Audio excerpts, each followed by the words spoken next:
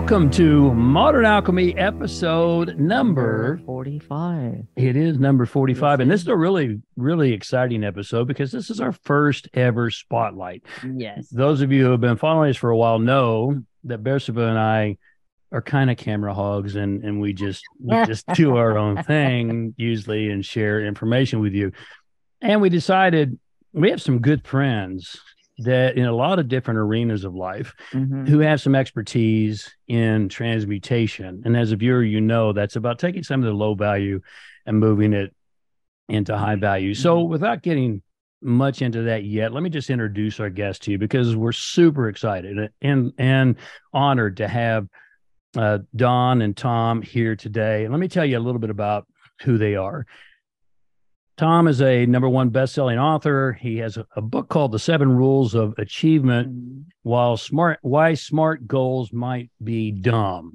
That's interesting. We could probably talk about that one too. And he also has a book called The 7-Step Comeback Plan, which, man, I could riff on that one with you probably for hours because I resonate with the comeback. He has a lot of things under his belt, and his belt is black. He has a black belt in multiple martial arts. He's former Fox Sports Net TV show host, producer, national bodybuilding champion. If you know anything about bodybuilding, which I grew up as a fiend and a fan. And again, this is a big moment for me to have Tom here because I used to look at him in magazines when he was a kid. I think we're close. Still are. But I used to look at him in magazines, and he won Mr. America. So if you know anything about bodybuilding, that's a big thing. He has the AAU Athletic Legends Award. And just recently, I believe both of you have won the Health 2.0 Outstanding Leadership Award, which is really, really exciting. Also, you have a program called Experience the Leap, which maybe we'll talk about today. And there's been a lot of work in Special Olympics, New York Games for Physically Challenged, which is really very cool. Yes, it is. And on and on and on. And so the one thing I learned just recently, and I didn't know this, even though I've known Tom for years, is that he at one point had he calls it a deep relationship with drugs and alcohol. And so he's literally, talk about transmutation. He has literally transmuted his entire life. And that's Tom, but just as impressive, there's Dawn. She's a former national fitness model and a competitor, and she's sought after as an epigenetics coach. And I was telling her before we started, I know about epigenetics, but I've not heard of an epigenetics coach. So we've got to talk about that one, Dawn, at some point. She received the Outstanding Leadership Health 2.0 as well. She has a Bachelor's of Science in Kinesiology, and from the University of Colorado. She's an EMT.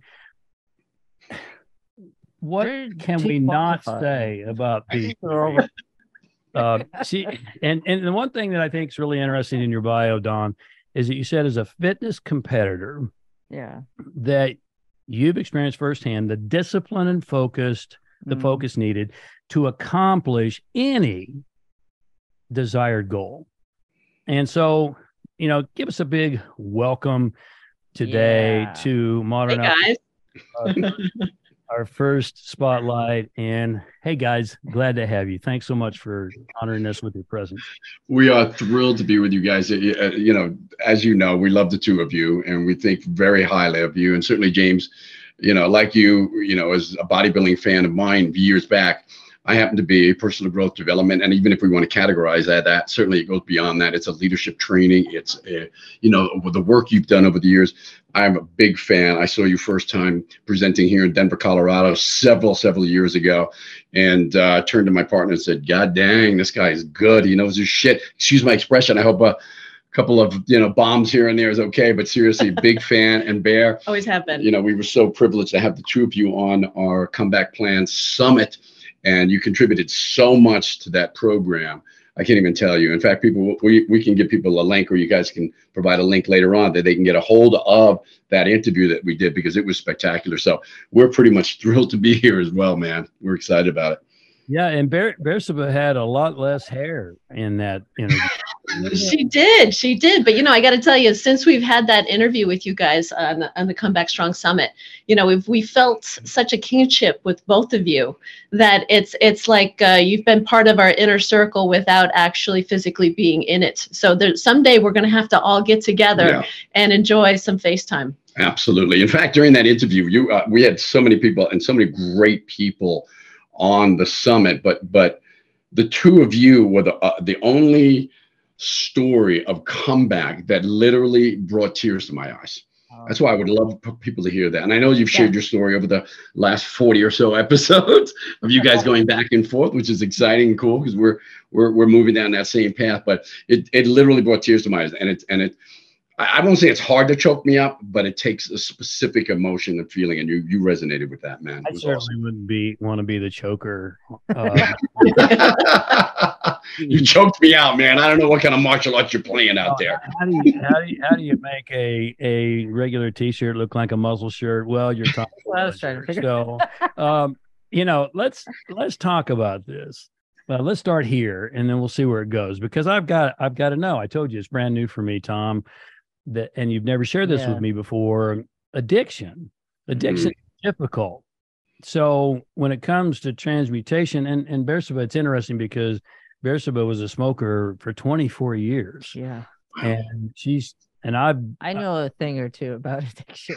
She does. And so do I now too, because I went through her detox with her for 5 years. And so I know too how difficult it is, as difficult as it was for me, not even close to what it was for her. Yeah. So talk about what were you addicted to? What were you doing? And how would you recommend that our viewers who have these kind of addictions go about transmuting that into something as powerful as you have? Mm-hmm.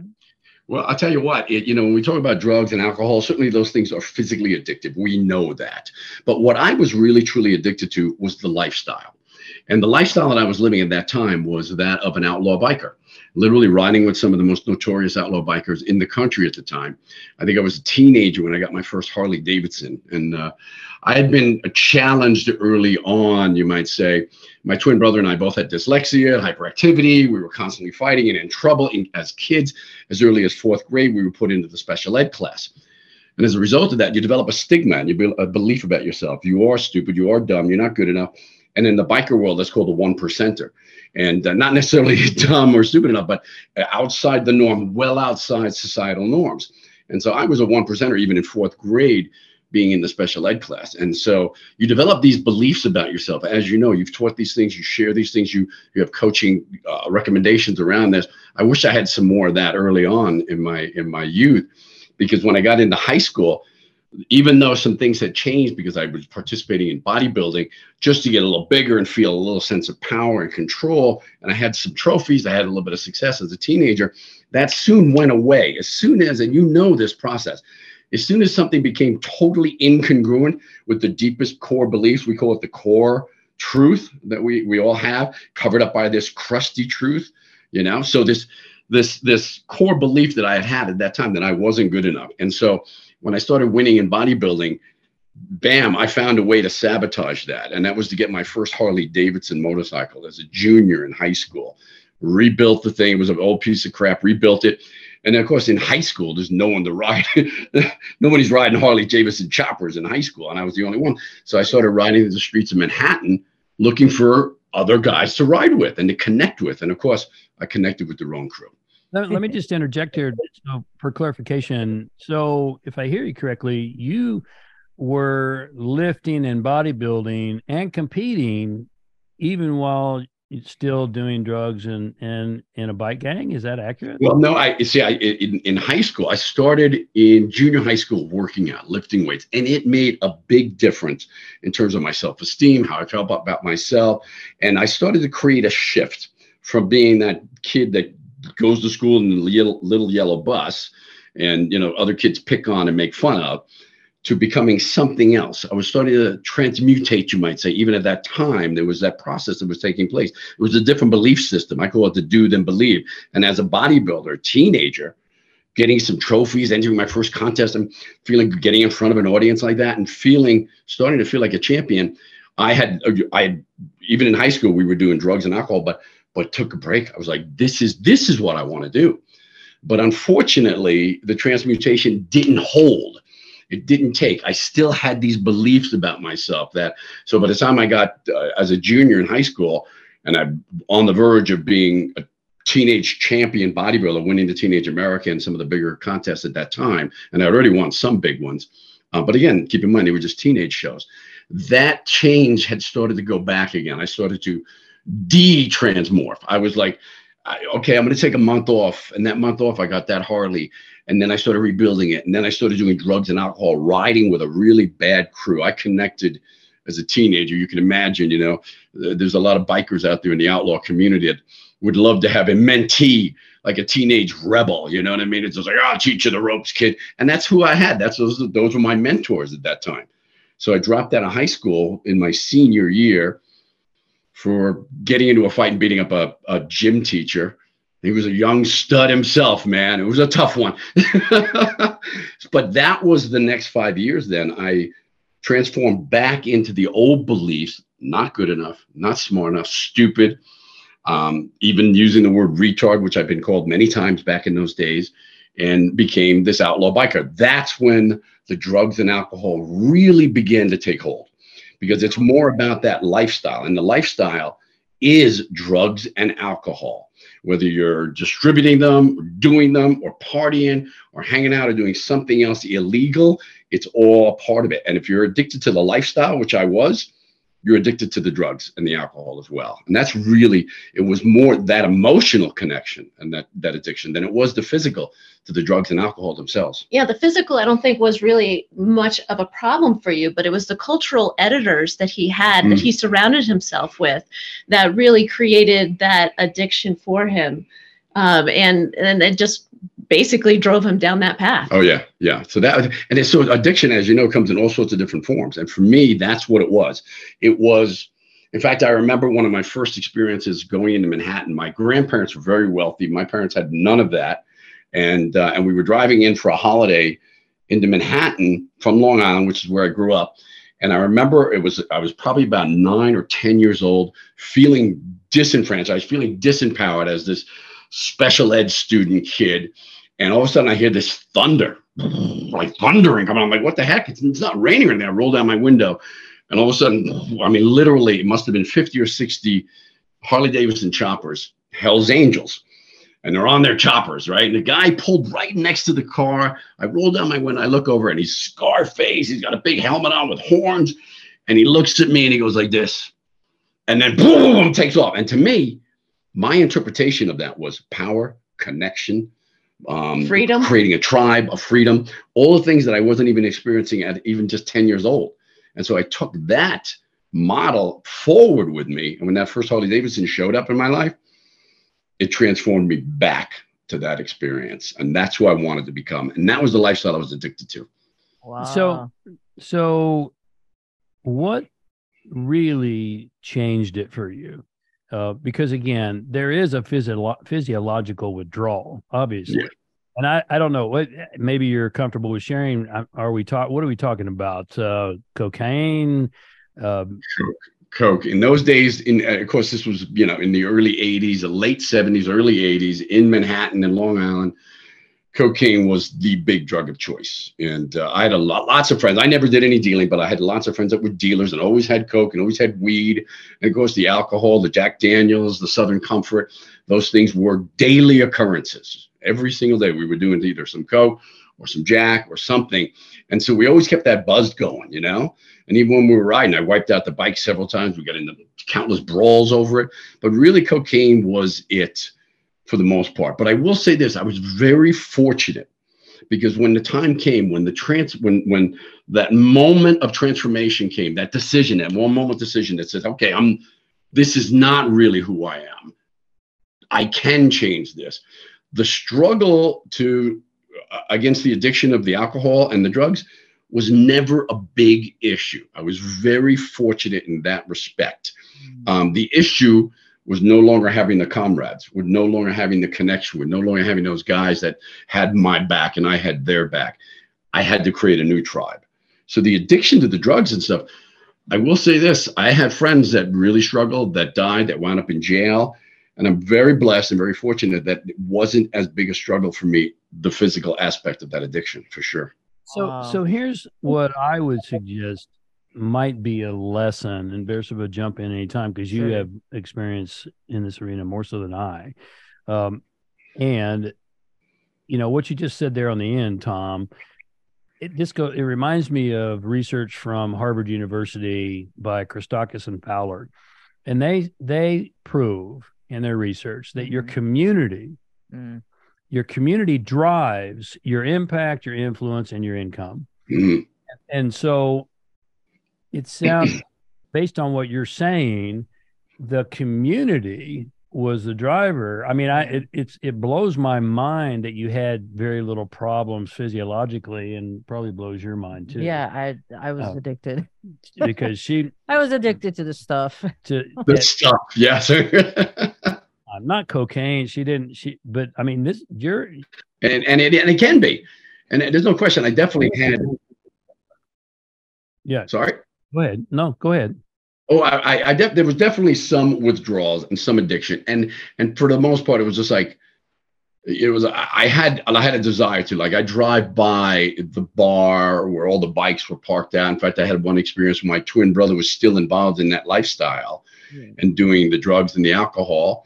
And I would drive by the bar and I'd see all the bikes out there. I'd see his bike out there, and it was just like, I was like, oh, just a little hit, just a little bump. You know what I mean? It just, and so the one time I did go in, it was not what I expected, not what I anticipated, which helped break that addiction, even the physical desire to go in and do a bump or do a couple of shots with some friends, reconnect. You know, I mean, it's just like you can never go back, as they say in many respects. And so when I did so, you know what, I'm going to stop in there. I was already in my bodybuilding career. I was already moving forward. It was a couple of years later. I stopped in. I overcame the resistance up to that point. Then I stopped in, especially because my brother was in there in the bar. It was called Huff's Tavern. And I walked in and I expected like this sort of like reception. Twigs, how you doing, man? We miss you, brother. Instead, it was like, who the freak are you, man? You think you're better than us? You're better than us now. You know, and it's just like, holy crap, I did not expect this, you know? And there was my brother, drunk out of his mind, throwing his Bowie knife across the room into the wall. I mean, it was just like, okay, that decision was completely solidified by that and other experiences that said, hey, maybe you're missing out on something. Maybe you need to go back, or maybe there was something more there than you thought. And I think what really helped that transition for him was that he was already replacing one addiction for almost another, which would have been the bodybuilding. Oh yeah. And so it's a lot easier to get away from something if you know what you're going towards. Yes. Yeah. So Bear, I mean, for you had your struggle was then the physical component of withdrawals and the other aspects of the addiction. Oh yeah, mine, you could say it was physical, it was emotional, because it came from a lot of trauma in my childhood that pushed me towards to doing things like that as an escape or a way to feel alive. So I struggled with both, meaning physical and emotional. It wasn't more of the community part, because it's funny for me. It was kind of the other way around. I wanted to be around people that didn't do that. So yeah, he didn't know I smoked. No, we've been together 10 years and she's stopped smoking for 5 years. So the first 5 years, I didn't even know. She's sneaky that way, you know? Wow. I wasn't proud of it. She was really good at it. I mean, You're proud of that, yes. Gloves, smoke, so that her hands wouldn't smell like cigarettes. But I think this is an important point for the viewer because a lot of people, maybe you're the extreme, Tom, or your story was the extreme. Agreed. And there's a couple of things that I'm gonna ferret out here, and you tell me, both of you, if you agree. First of all, if it's pretty well researched, and it's a fact that if you hang out with people who drink, there's a greater likelihood you're going to drink. If you hang out with people who are overweight, there's a greater likelihood you're going to be overweight. And why is that? Because you say, hey, let's go get a nice big leafy green salad, and they go, salad? What? What's that about? What's wrong with you? Yeah, what's wrong with you? And so it's interesting, because I heard Doc Amen say once that alcohol is the only drug that you have to come up with an excuse to not use. And I thought that was pretty profound, because how many times have you gone out socially, and maybe you as a viewer, you had this experience, oh, come on, have a drink with us. Just have a drink. Just one. What's the big deal? Come on, just have a drink. And okay. Well, so community, you've made this point. Community is vitally important. Yeah. And I think even though yours was physiological, Beersheba, I think community was important. Oh, for sure. Yeah. You know, the people you surround yourself with are really, really important, and you need to pay attention to that. So would you agree that if you're going to transmute bad habits, be it alcohol or drugs or marijuana or any of those things, which really are deleterious to the body, they're deleterious to the brain, that you've got to take a look at your community? And that's a really big takeaway. That's a big bite for a lot of people, because then they realize, well, you know, these people that I love, that I associate with, that accept me for doing X, are no longer gonna accept me any longer, because I am not part of that any longer. And so that's going to be a big challenge. And why I said before, you're going to have to find another way of going about that, finding a different community before you separate, you know, from your old community. And that's, you've got to find what works best for you, and have that change be strong enough for you to exit that old life. Yeah, in the Experience the Leap, you mentioned our program is Experience the Leap. In Experience the Leap, we talk about it's the desire, and obviously we know this, the pain, the pleasure, what are we moving towards, moving away from, all these different things, the objective versus what we don't want. And in the Experience the Leap, it's just like, hey, for me, the drugs, the alcohol, the lifestyle, where it was headed, what I was seeing was happening to my friends along the way. And I call them friends, they were more like compadres. Party buddy. They were like cohorts more than anything, associates, was not what I wanted any longer. It was just, and it dawned on me that it wasn't congruent with who I really am and wanted to be ultimately. So I was very fortunate, though, to have another community to move towards. For some, it's a religious or a spiritual community. For me, it was a bodybuilding community, a gym. You know, as a teenager, I was training at a hardcore place called Future Man Gym, and it was like, I was told as a teenager, don't even go in there, man. Those guys will eat you alive. You know what I mean? And the first time I went in, I threw up on the guy's floor. It was just horrible. As a teenager, I didn't want to even go back. But I did go back, and I was receptive, and they were receptive and warm. And it's like I felt like I was part of something else again, a new tribe, a new community. And you're right. These are the people that are lifting weights, eating healthy, enjoying a relatively healthy lifestyle. Of course, every lifestyle has its quirks, right? Yes, that's right. That's right. Certainly a far cry from the previous lifestyle in community. But there's no question about it. If you're overweight, the vast majority, look at your friends, the vast majority of your friends are going to be overweight. If you're a drinker, the vast majority of your friends are going to be drinkers. If you're broke, they're probably broke as well. So we know that like attracts like in terms of energy, and it facilitates what it is that we're doing, our behavior, on a massive scale. And for me, it's just like, could I have been? In fact, I did know guys in the biker community that didn't drink, that didn't do the drugs. It was like, okay, that's pretty cool. They're still influenced by the lifestyle, but they weren't influenced enough to do those vices for the most part. So it can be up to the individual, but I think the community who you surround yourself with is going to influence big time. You know what I find interesting, because growing up, I wasn't around any of that, and I might have been considered the goody two shoes. Oh yeah. I would still go out with, you know, the people who partied a lot and drank a lot, but I always had the glass apple juice jug full of water, and that was my high on life. So I was drunk on water, basically. I remember one of the first parties we went to together. I mean, you know, we met some 30 years ago. and I had moved out from New York here to Colorado. And I remember she had some friends. She had a couple of friends that were like partiers, I mean, really partiers. And she didn't partake, but I didn't know that. And we went, and I'm having a beer or two, or whatever heck I'm having, you know what I mean? Not overdoing it, of course, at that time. It wasn't complete abstinence. It was, hey, it's all under control. It's not a big deal. And I remember, I'm like, what can I get you? She said, see if they have any milk. I was like, what?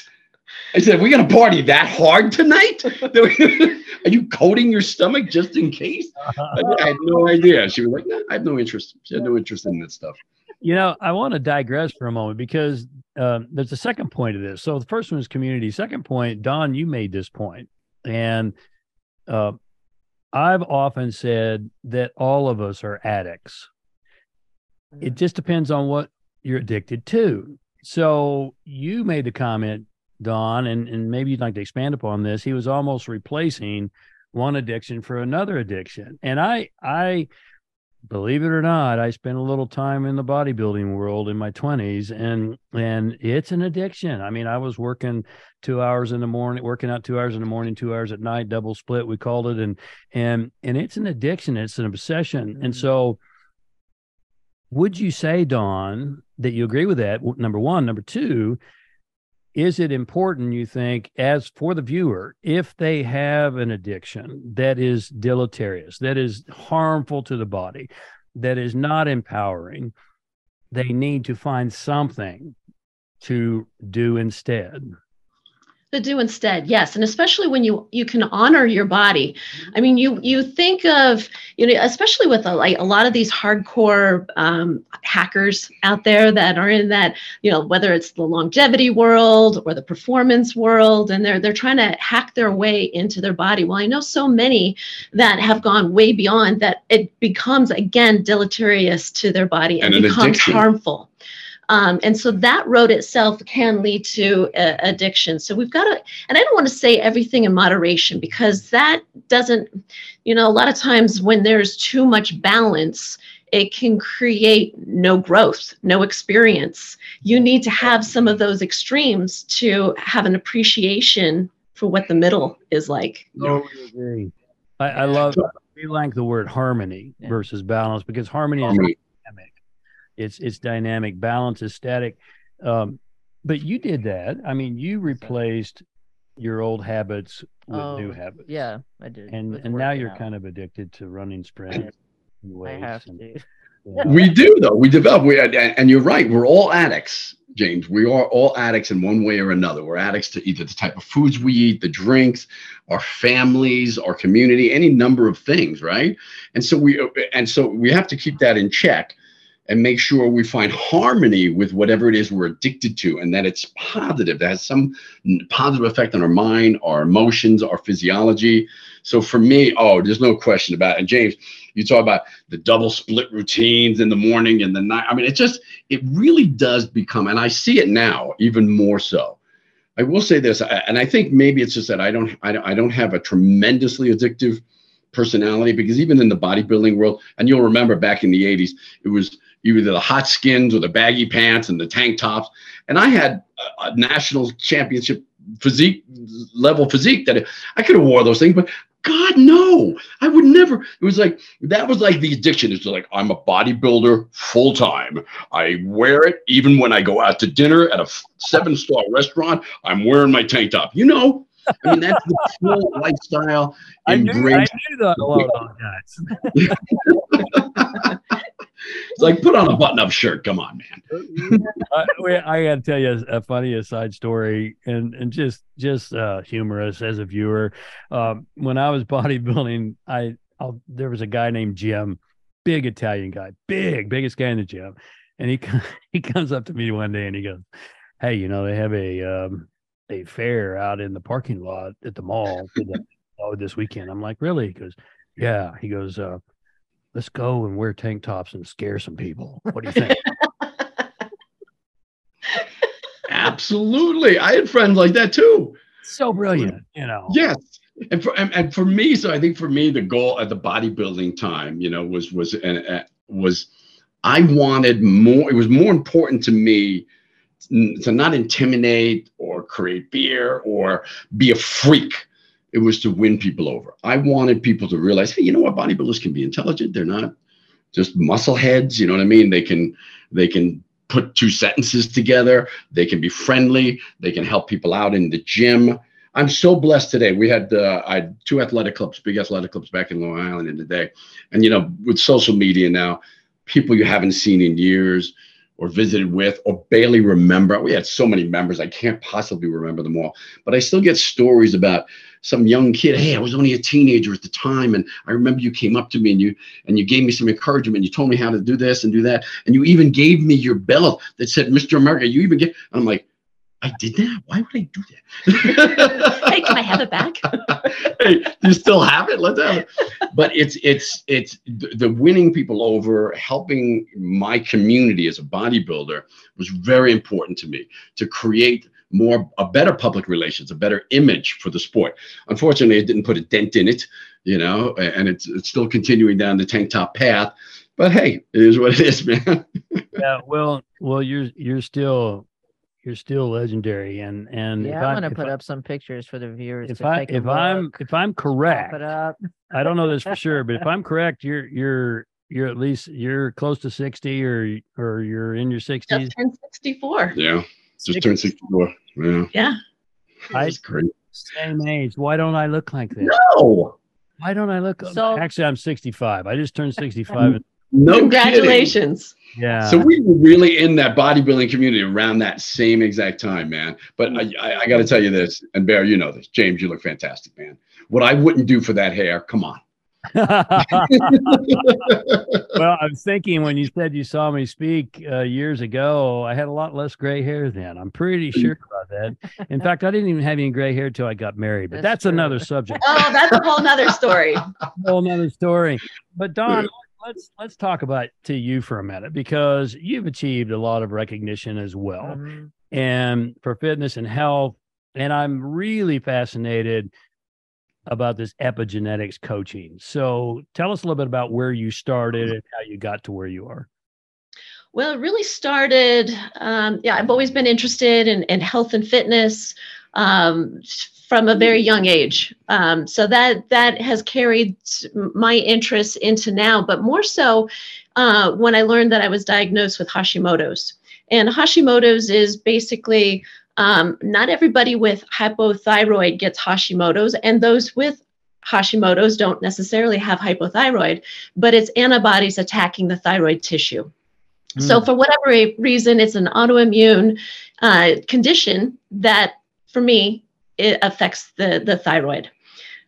So going to doctor after doctor, realizing they're not giving me the support and help that I needed. I'm my own best doctor when it comes to that. So I just dug deep into the research.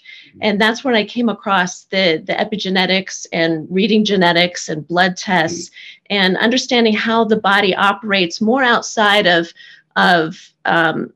muscle and the mechanical side of the body that I was schooled in kinesiology.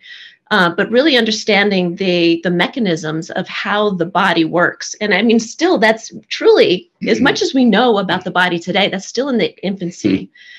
Just learning about, the microbiome and, the microbiome that's in the brain and just all this interesting stuff that's going on. We're still in the infancy of understanding what we're capable of, at least in research that we're capable of.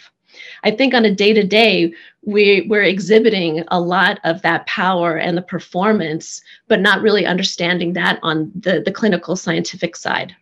So that's, really my journey has brought it into the epigenetic realm of more so of these mechanical systems and how they work and what that means for the genes to express or not to express and how to manipulate that, how to influence those genes to perform for longevity, for performance in cognitive ability or out on the track and field. And so just for me too, because it's always been like, okay, what is the definition? And I think for a lot of listeners, it's like, well, what exactly is epigenetics? Well, you've got your genes. We are all familiar. That's the blueprint of our body. And you can kind of relate that if we were to bring it down to more of a like a car or a computer.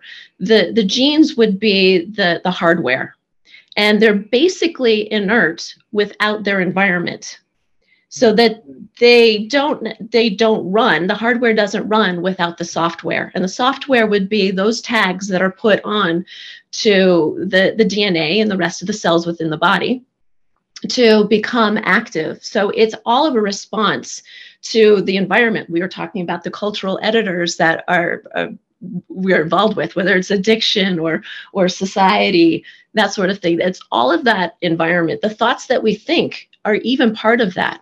So if you're constantly looking in the mirror saying you're so stupid and you're so fat or whatever negative thing that you're thinking of has an impact on your body. And that is basically telling the program, the DNA, how to respond. So some of the research I've read in epigenetics, and it's certainly not as extensive as yours, obviously, is that epigenetics tells us that about 50% of who we are, what we are, is genetic. Well, the good news is that the other 50% is environmental and habits.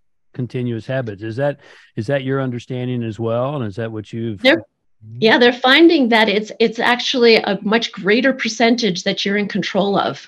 That it could be anywhere between 85 to 90% that is of your control. Again, the genes are the hardware, and it's you have the influence over the genes to dictate with whether it's not necessarily just one nutrient, because it's never just one gene either that causes disease or malaise. So it is the combination of it all. And it's not just how much you run or how much you sleep, but is also in combination with a proper diet. That's getting all of that programmed into the system. Yeah, I mean, as we know, obviously, right? And there's nothing more talked about than exercise when it comes to these diseases that we have influence over. People say, well, I've got this gene, I had the gene for cancer or for diabetes, or I've got the gene for Alzheimer's. Well, a big one is like the BRCA gene. A couple of years ago, Angelina Jolie, she realized that she had the BRCA gene for breast cancer.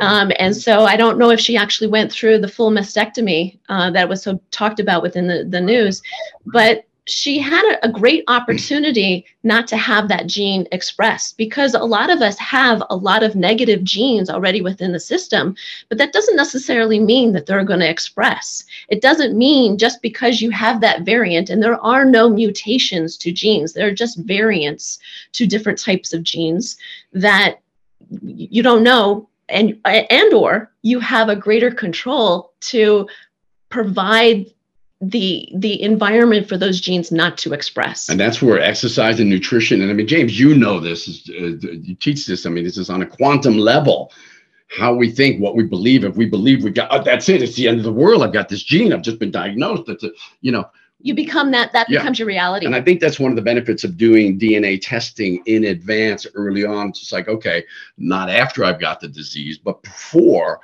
we could say, okay, I can choose to believe this. I've got this particular gene. I've got this variant. Or I can choose to deactivate it with everything that I do in my environment, my behavior, my thoughts, my nutrition, all these different things. And that's really the epigenetic component, which is all those things that we can do to influence on or off in terms of whether those genes might be positive or negative. Yeah. So I want to continue this conversation, and you're going to have to forgive me because we're going to have to pause here We're for a gonna have minute to take a because break. I have to run to the restroom. I'm sure this guy does too. Thank you. My bladder is the biggest factor in how long I can go with anything. Liquid. I love it. All right, I'm gonna go too then, Dawn. I'm sorry. Perfect. You got it. You got it. Right. This meeting is being recorded. We're back.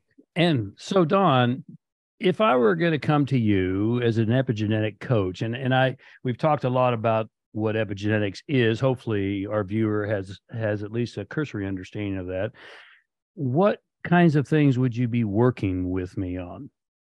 Well, first, I guess with any industry, any coach should know really what the goal is first, because you wouldn't want to change I should say, let's say, improve something that is not within the wheelhouse of the person. If that's not their focus, you wouldn't want to manipulate that in any way.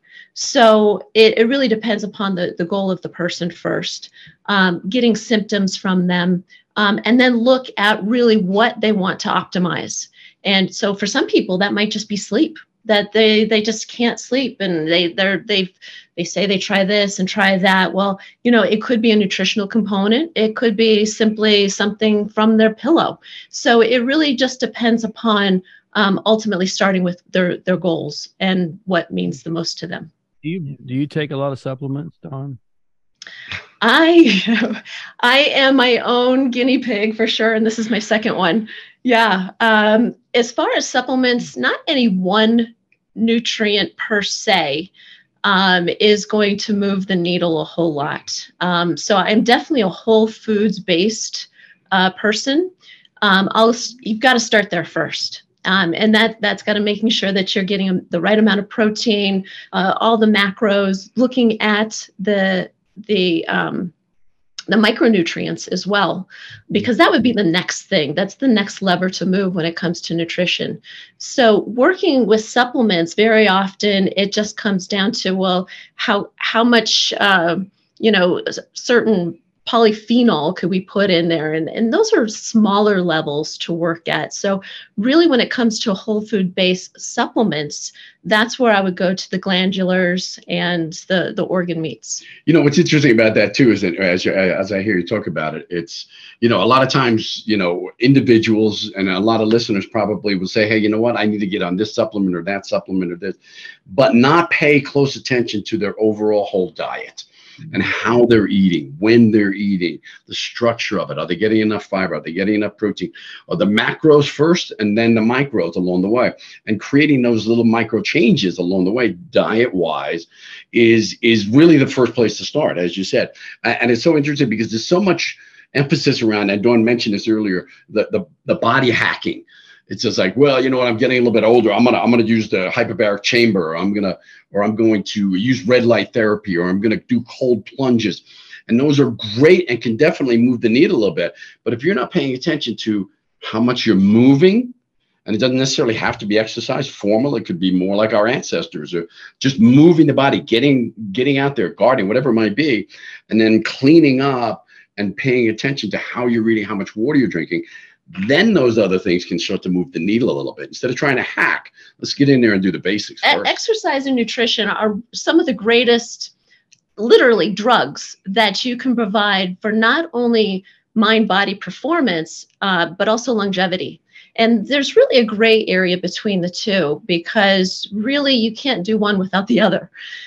You can't necessarily just say, well, this supplement's only for longevity and this one's only for performance. They're really a combination of the both. They definitely interact with each other. Do you believe that in today's world, with the depleted soils and the things and the toxins and the chemicals that are being put into the foods, that we can get enough nutrients and micronutrients without supplementation? Boy, that's such a big subject, and with is far away. What did they say, that it's 2,000 miles for the average broccoli to make it to your table, from farm to table.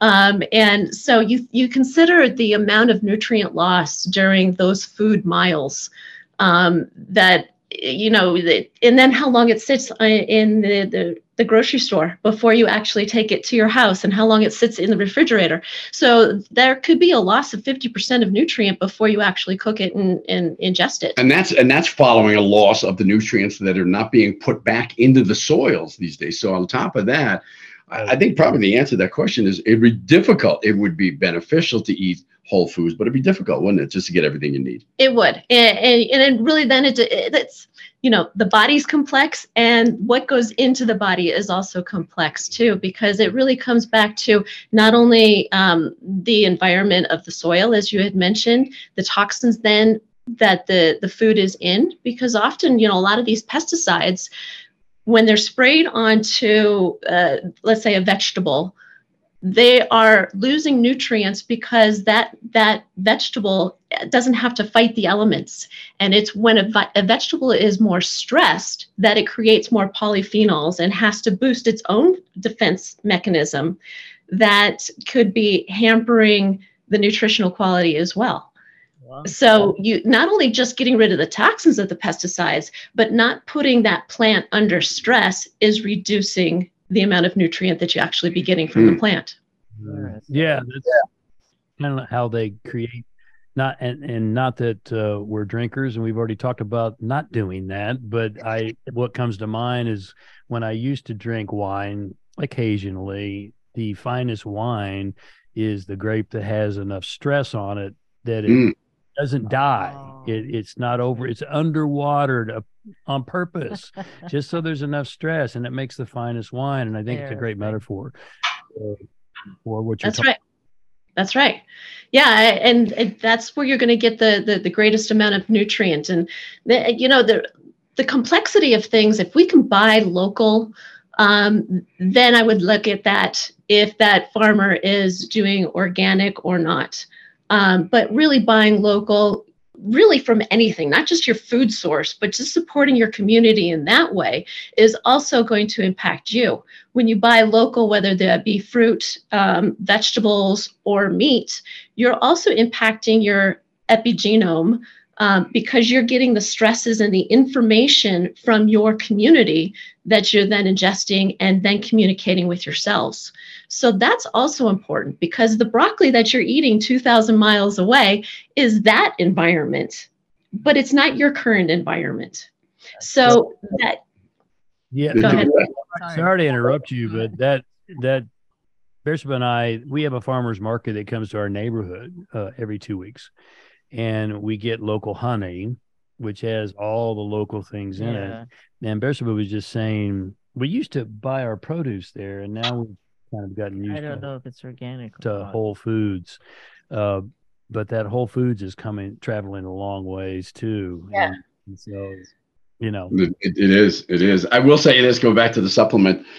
It's like we have these little, like, they're not shot glasses. They're sort of like measuring glasses, the little, stainless steel cups. When you go to like your greasy spoon and you've got your burger and your fries and they give you that little metal cup for the ketchup and the mustard. Yeah. That's so what he's that's talking it. about. And it's just like, it's full with supplements in the morning, in the afternoon, in the evening.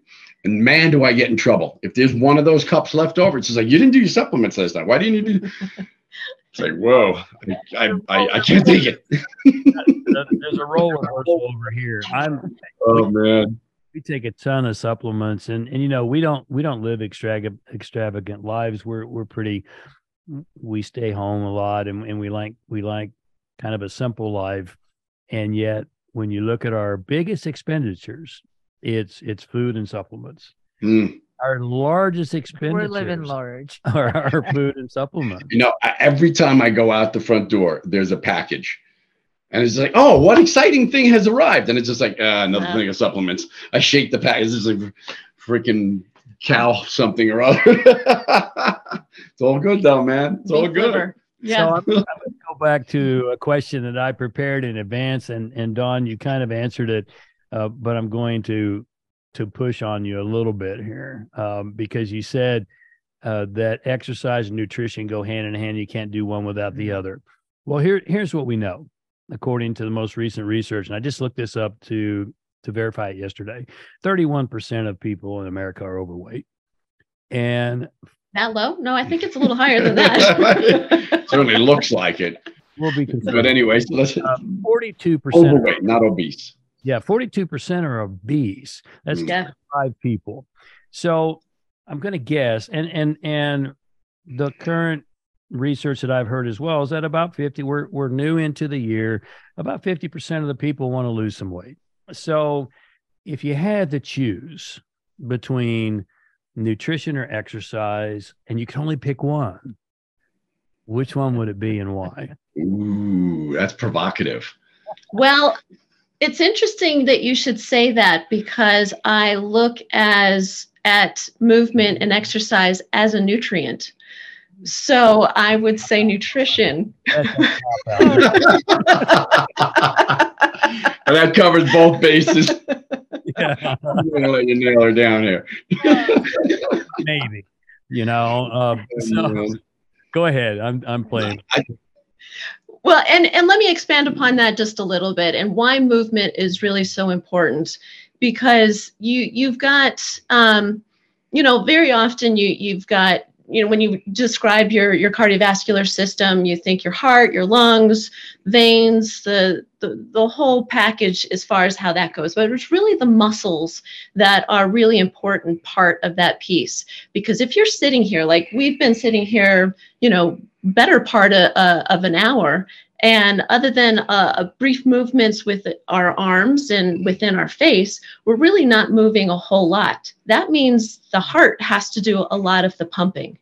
When you're, doing bigger movements throughout the day, maybe every 20 minutes, say, just getting up, walking downstairs, walking back up the stairs, you're providing the nutrients that you have ingested, have assimilated through the body, able to get through the rest of the system without your heart having to work so much. And you hear a lot of these cardiologists say, well, if you just get on that treadmill more, but then the rest of the time that patient is sitting around, it's putting extra stress on the heart to get the heart rate up to the full heart rate capacity while it's on the treadmill, say, and making more work for the heart, which in turn is not giving the body really what it needs. Oh, wow. Let me, can I add something to this? Because it's just, again, I've got a slightly different perspective. And again, it is around movement. I'm a formal exercise guy, as you've been. And formal meaning being in the gym. That's right. I like being in the gym. We exercise outside as well, but the gym has become that addiction, and it's just like it's a lifelong one, right? But we don't have to. The exercise can easily be outside. It could be just movement. It could be gardening. It's really about movement and getting your body through its full range of motion on a daily basis, and that helps slow the aging process. It helps us perform better. So I would go with exercise in that respect for another reason as well, because if we exercise or move our bodies on a regular basis and we begin to feel that stimulation and we feel better, we're breathing a little bit better, it's palpable very quickly for the most part. If you're relatively sedentary most of the time and you start to move, you start to do formal or not formal exercise, you feel it relatively quickly. It'll take a while before it becomes visually effective, but you feel it. And that in itself creates that, what I talked about earlier, James, is the do then believe model. If I start to feel better, I believe I can feel even better than that. I can be more than that. And that has an impact on our nutritional approach. I might be less apt to go to Burger King or to KFC. I might opt in for something just a little healthier because I'm starting to feel better. You know what? Let me start taking a little bit more control of that. And I've seen that happen several times. So I would vote for exercise as number one. Nice. Of Good course, answer. and Everybody get to a vote there. I'm with you. Beersheba likes to run sprints, and we go to the gym 3 days a week, which has changed a lot. And I want to ask you about that, Tom, because I'm not doing double splits anymore, and I'm not doing good days on, 1 day off, or 6 days, whatever. Now what we do, and I'll tell you what we do, and we've done it for the last 2 years, maybe. Is we do 3 days a week, full body, Monday, Wednesday, Friday, and then on Saturday I go in because one of these days I want to have arms like you, and I'm just not a quitter. I'm just not a quitter, and deltoids, and so I go out on Saturdays and I do shoulders and arms on Saturdays, and Beersheba runs. But how has your routine? We're similar age. I'm a little bit ahead of you. How has your routine changed over the years? It's been more intense. I'm going to answer that for him because he's now training with me. Yeah. It's not easy. I got to be honest. Dawn's 14 years younger than me, and I got to keep up with that. And it's not always easy. There are some times when we get to the gym, and it's just like, I say so, and we've got a routine that we like to do, and we undulate between that and different routines throughout the year just to keep the body interested. And I hate to use that cliche, keep the body guessing, man. But it's also training with the seasons. It is. We train with the seasons quite a bit, but it has changed. And when Dawn talked about intensity, That's primarily because Dawn was never around when I was training for the Mr. Olympia contest. That was intensity. I mean, there were times when I would be on the floor after a workout. I would generally have to take a 20-minute meditation, relax break right after workout, just laying in some dark corner of the gym with a towel over my face just to try and recover enough to get in the car and drive home. These were that intense, you know. So the intensity level has dropped because of several reasons. One, recovery is much slower now. As you age, your recovery it just slows down. You don't have quite the same energy you used to have, and recovery is definitely a bigger process. The other thing I do more is I think we might be training more frequently, but with less intensity and less duration. So the duration has come down too. I used to train, it would be about an hour and a half or so. And then maybe the split routine where it's in the morning, an hour and a half, another 45 minutes to an hour in the evening, like you were doing. That has changed. So the frequency, again, because of the recovery, had to change a little bit. So we train 5 days a week, and we mix it up. We do 3 days of a specific routine, and then we go in and we do either some sprints or some kind of cardiovascular, or we just go in and stretch. And then on Saturday, that 5th day, let's just say, we go in, we do what you do. We do the whole body, and we make it fast. We do the full supersetting. We want to get in and out of there. We try and keep it into about 40 minutes or so. But yeah, the recovery has slowed down a little bit. That definitely takes more time. So the frequency has increased. The duration has decreased, as has the intensity level. It has to decrease a bit. There can't be as many forced reps. Going to failure is a once in a while experience now. Well, we're not training for competition, and things would be different had we would be. So as far as the intensity level, I would say we're hitting anywhere between 75 and 85% of the capacity for that day. Yeah. So it has definitely changed a little bit. And the other thing too that's changed, and James, I'm sure you can relate to this too, being around the same age. So if I squat at all, it's body weight squats, it's dumbbell squats, it's never heavy on the back squats, big bent over rows, all those big deadlift movements and stuff. Those are non-existent in the routine now. There's replacements for them, but those big movements that threaten the muscle. In fact, what we wanted to do back in those days was shock and threaten the central nervous system to create an endocrine response. Hormones, growth hormone, testosterone. Today, if we do that, it's too big a shock. It's too big a risk to the body. And the injury, once you get a little bit older, if you hurt your back deadlifting or squatting or something like that, it sets your back. It's not worth it. It's not a week or so. It's now a couple of months. You've got issues, man.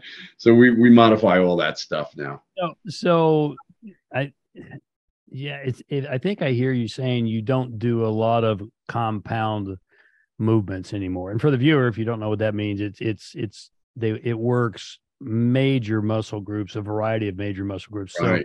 So there's no back squatting, no deadlifting, bench press. Bench press we still do. It's all modified too.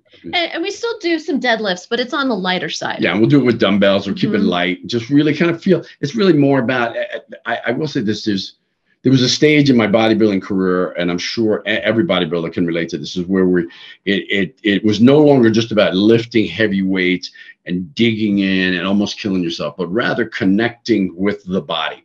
And my bodybuilding career improved substantially. I wouldn't have made it to the pro level and competed in the Olympia had I not gone through this mental, physical connection shift, which we now call body rapport, is to know, like, and trust your body. At one point, I was just the athlete who was telling my body to shut up and do it all the time. Just do it. Even though it was telling me, it was communicating with me on a cellular level, on an unconscious level, that's just like, hey, that's too much, or you need a break, or you need to take a rest. Something was going on and I wasn't listening. So once I started listening and communicating on a deeper level, I mean, literally every contraction, it wasn't about how many reps I could do. It was how deep can I contract that muscle during any given one rep. So a 10 rep set wasn't a 10 rep set.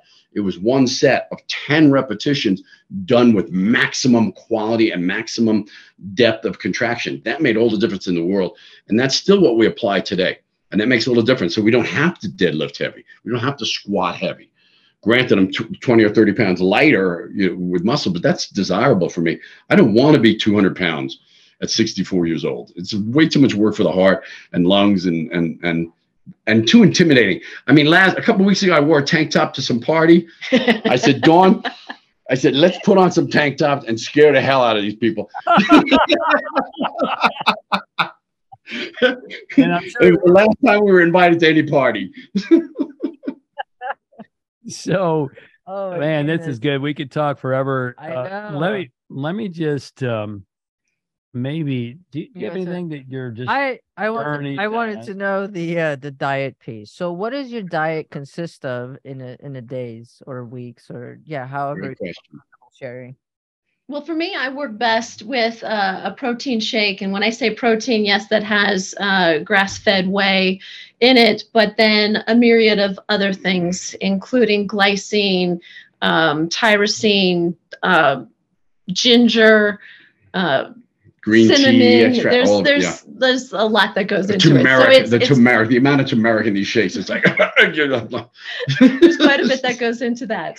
Yeah. Then we always have like an egg meal midday with lots of vegetables, and then finish that up a few times a week with fish and or chicken beef for a light meal in the evening, again with lots of vegetables. And then we'll do some nuts in between. Our vice is chocolate covered almonds. We try and keep Dark chocolate. Dark chocolate, and but that's our vice. We'll grab 4 or 5 of those, and that's like, oh man.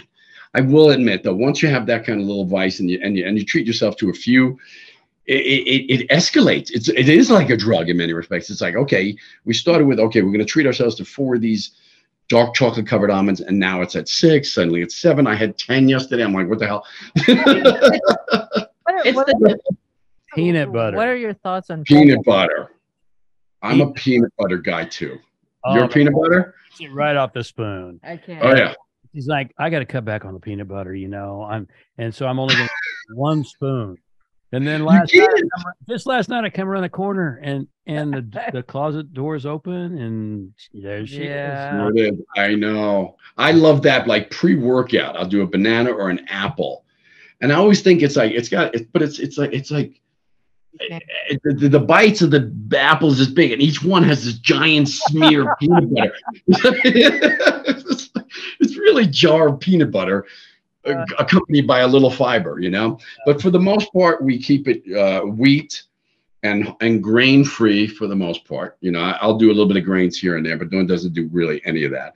Lots of vegetables, almost with every single meal, some vegetable source, lean protein, keeping it close to paleo style, really, that's sort of our approach for the most part. And a lot of things that I think people neglect with their food, especially when they hear, well, I'm going to be eating chicken and vegetables. How plain is that? But you can really make that very delicious by a variety of different herbs. And that's going to help your epigenome so much more through the DNA methylation process, just the methylation process in itself, not just DNA, by little bioactives, not just from the taste buds, but then how that's interacting for cofactors throughout the system. Yeah, it's funny because every morning, we'll have our shake early, go train. I'll work with a couple of clients. We'll come back and we have eggs, and we usually have a cup of coffee with that. So a variety of eggs. We'll usually do it with tons of vegetables, right? I mean, spinach and kale and asparagus. Cooked in, and we'll scramble it up. Every now and again, I sneak in some cheese. She doesn't know it, but I'm doing it anyway. And but every once in a while, we'll also cook fried, just to add a variety. So I'll do some fried eggs, and they're just plain fried eggs. She made the fried eggs today because I was in the process of something, and my God, the seasoning! I was like, "What the hell is this?" It was so good. It was like a 5-star restaurant fried egg, and it was like, "Oh, it's some new seasoning she just bought." I was like, "Wow, this is great, man! Just simple fried egg." So Tom, how many eggs at a how time? many eggs?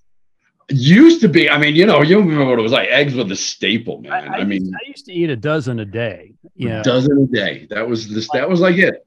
Talk about eating it now. How many do you normally eat in one? Occasionally, if I'm really hungry and I know I've had a great training session or something, I'll do 4. That's it. But generally it's 3. So we'll cook up 5 eggs. Dawn will do 2. I do 3. And that's about it for right now. And of course, I have no problem if it's more. We're doing hard-boiled eggs occasionally too. Yeah. Why? What are you thinking? Well, we do too, and we heard that 2 a day is like a safe bet. She's I don't know if it's true or not. She's like Who knows? Gestapo, on stuff, and I'm like, I could easily eat 3 eggs. I used to eat a dozen. Well, Yeah. Give me 2. Okay. And Dawn will talk more about this, but there's been a whole shift in terms of saturated fat, cholesterol, in terms of their demonization over the years, and have now come completely almost full circle that we need more. If you haven't read and I'm sure you have, but if you haven't read the Grain Brain or the Wheat Belly Diet, it talks about eliminating most of the grains, but really adding back in or less demonizing of saturated fats that we needed. So eggs are right at the top of that list because they're so, you could really almost exist on eggs alone. Well, I not could. so much. But you know, we have a variety of how you cook the eggs, because having the whites should always be cooked, but the yellow yolk, keeping that more on the liquid side, you're going to be getting more choline, so that you're going to be helping your brain. You're going to be helping muscle contraction. So, and a lot of people are very often choline deficient. So getting a couple of fried eggs in a couple of times a week is really beneficial for you. Runny. I hate them runny. Yeah, she likes them. I prefer them. Yeah, a little less runny, but a little over easy. Yeah. They're runny, then you've got to have bread to soak it up, and I try to stay away from the bread. So I know. Don't try. I do. I stay away from the bread. Yep. I have a confession though. I do, and again, what we do gluten free, but I do if I'm not doing the shake in the morning, and sometimes when I have to dash out or it's a pre-workout, I'm addicted. The peanut butter thing, I'm addicted to peanut butter, jelly, and banana sandwiches. I got to be honest. That's like my serious vice. Outside those chocolate almonds, just a peanut butter, banana, and jelly. Of course, it's low sugar. Everything's organic, but still, man, you toast that up, and there's a treat right there. There's dessert. Well, talk about fats. My vice is macadamia nuts, and really good for you. I know they are great. Yeah. And so we do quite a few macadamia nuts. Yeah, I love those. I'm a pistachio nut guy. Me too. Those are good too. Pistachios are cool because it slows you down. If you don't get them deshelled already, right? It's just like it's a little work. You get them deshelled already? I don't like to work to eat. I'm not a fan of lobster. You have to do all this work, and you get a little piece of meat. It's just a tremendous amount of work. I was just going to say, a pistachio addict when you see their thumbs, if they're worn out from opening up those shells. Yeah. That is true. We could talk forever. I know. Did you do you have any more questions for Dawn about diet? I do. Just one last one. So when beef, okay, is it? It's what's for dinner.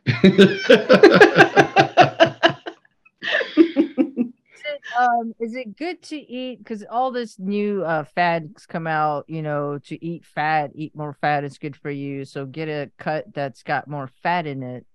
In beef, would that be good for you, or is that not? Is it better to eat more of a lean cut?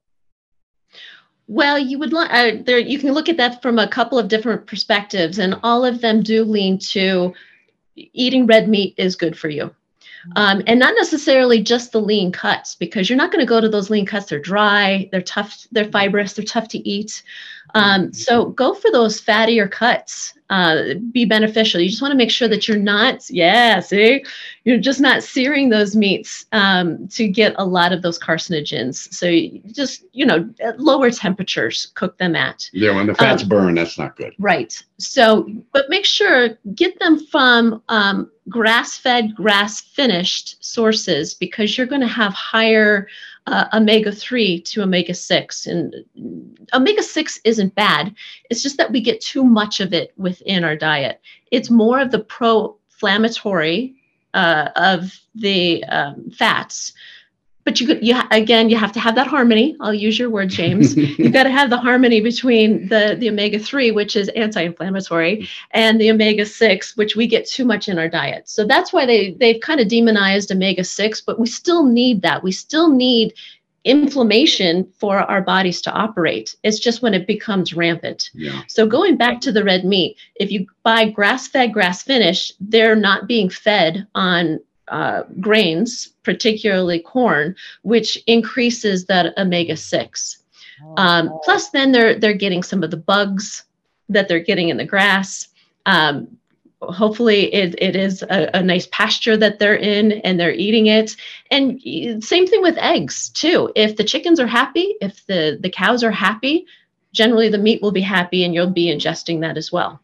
They used to say happy wife, happy life. Now it's happy cow, happy life. Well, we could talk forever. Yes. Oh, yeah.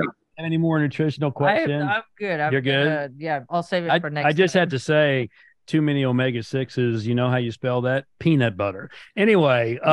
This is true. Yeah, right. So let's kind of bring this. We've talked a lot about physiology, which we should. You guys are the experts. Yeah. We live in turbulent times. That's a fact. A lot of people are dealing with major difficulties, and there's a lot of disruption in the world. Alchemy, as we've discussed, is about taking something that's difficult or something of low value and transmuting it into something of high value. What advice, and we'd love to hear from both of you, what advice would you have for our viewers to practice alchemy in these difficult times, and how specifically can they do that? Well, if I can take this one Sure, of course. for the moment, is that in these difficult times, it's really where you put your focus, because in the turbulence, there can be opportunity.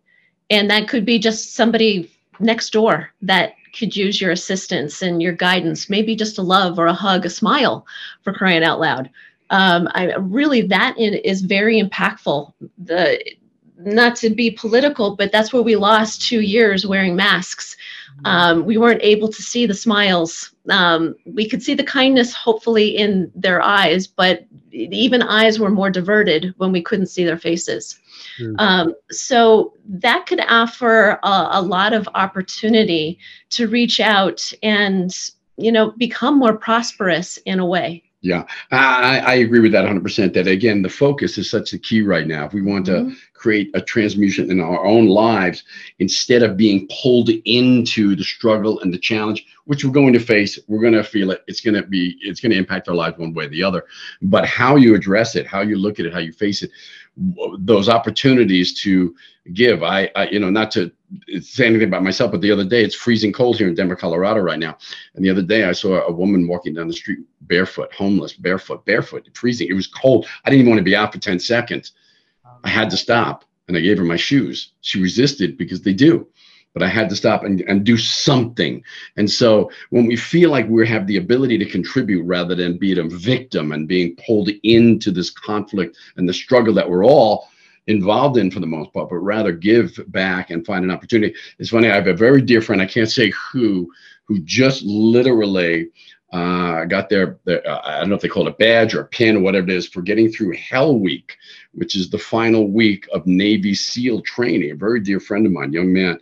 And one of the things that I shared with him, and that is part of his DNA, you might say, and that I heard from another Navy SEAL, from the Navy SEAL 6 team, who talked about getting through that training. He said all the difficulties he's had since then, being in Afghanistan and in war and battle and all this, that was the toughest thing he'd ever had to experience. And he says the way you get through it, the guys that survive it are not the ones that are the macho tattooed, I'm going to get through, I'm going to kick everybody else's butt, I'm going to show them how it's done. It's the guys who care about the guy next to him. If you're helping the man next to you, it takes the focus off your own struggle and your own challenges. And as we know, in general, for the most part, we will do more for others than we will for ourselves. We watched a great movie about that the other night called Arctic. And the guy who had been stranded in the Arctic had many opportunities to find a way to escape, but he was comfortable in the environment that he had created, waiting for rescue. I could survive. I could wait it out, until he had to save someone else. And then he was able to find the strength and the will to make the journey needed. And for a Navy SEAL, and for all of us living at home today, facing these struggles, if we find a way to support others and share with others and help lift them, I think that's the thing that can help transform us ultimately. Well, that's a great end note right there. And you guys have certainly been that for us today. Yeah. And I know you're doing that for every single person that you touch.